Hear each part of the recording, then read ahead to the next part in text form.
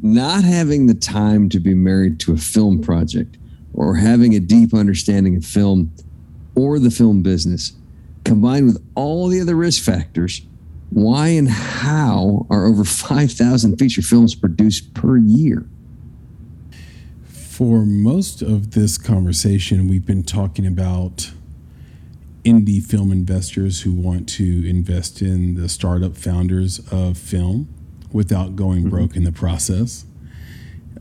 Typically high net worth individuals that want to prop up and support scrappy and innovative filmmakers and writers, or investors that love the arts and enjoy a hands-on role, or people like me who own a film investment business and would like to learn to take less risk.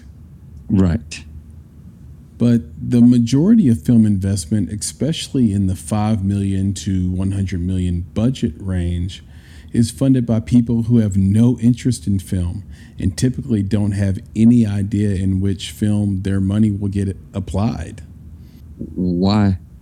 Well, there's a lot more to it than this, but in general, because every film is also a business, unique tax considerations are attractive to wealthy investors.